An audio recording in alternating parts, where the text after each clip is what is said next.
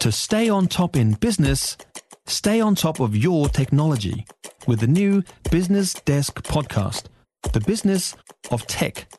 Listen on iHeartRadio or wherever you get your podcasts. A sense of shock continues to ripple around Kaikoura in the wake of the loss of 5 lives in a boat capsize. 10 members of the Nature Photography Society were on board along with the skipper when tragedy struck on Saturday.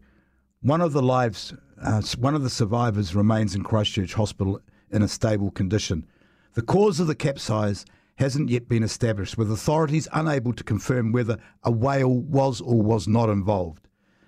Herald reporter Katie Harris says locals have told her they never expected something like this to happen so close to shore and for it to be so deadly on such a calm and nice day.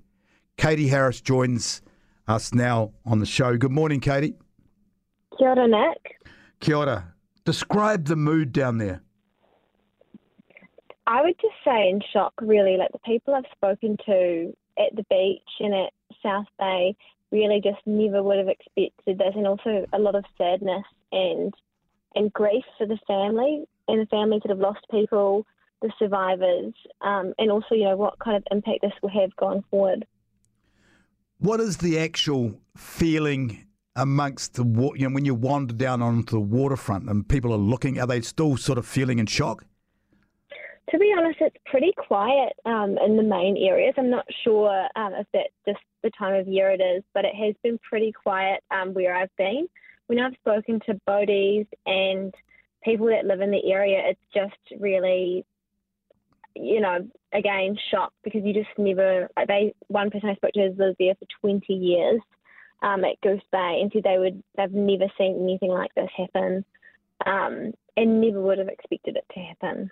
And a lot of, grief, because Kaikoura has been through a lot already. This absolutely devastating earthquake we had, and this one person said just feels like another thing and another kind of heartbreaking situation for the community.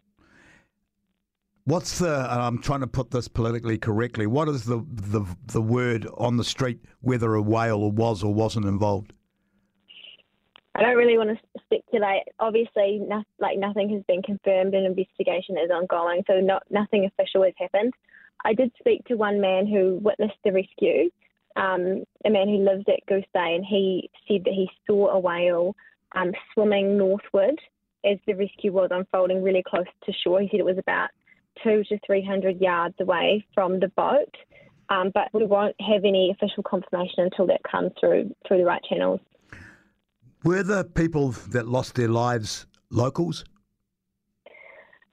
I think from what we've seen so far, in terms of the people that have been identified, they've been from various different places. There's one from Wellington, another person from Christchurch that I've been told about. I think it is kind of a kind of wide collection of people from different areas in Aotearoa. What is the absolute latest you can tell our listeners? So I spoke to the Mayor this morning, and he just sent me through a statement offering his condolences to those affected in the tragedy and thanking the responders. He basically said that he wanted to extend condolences on behalf of Kaikoura towards those families and friends and the loved ones of those who lost their lives.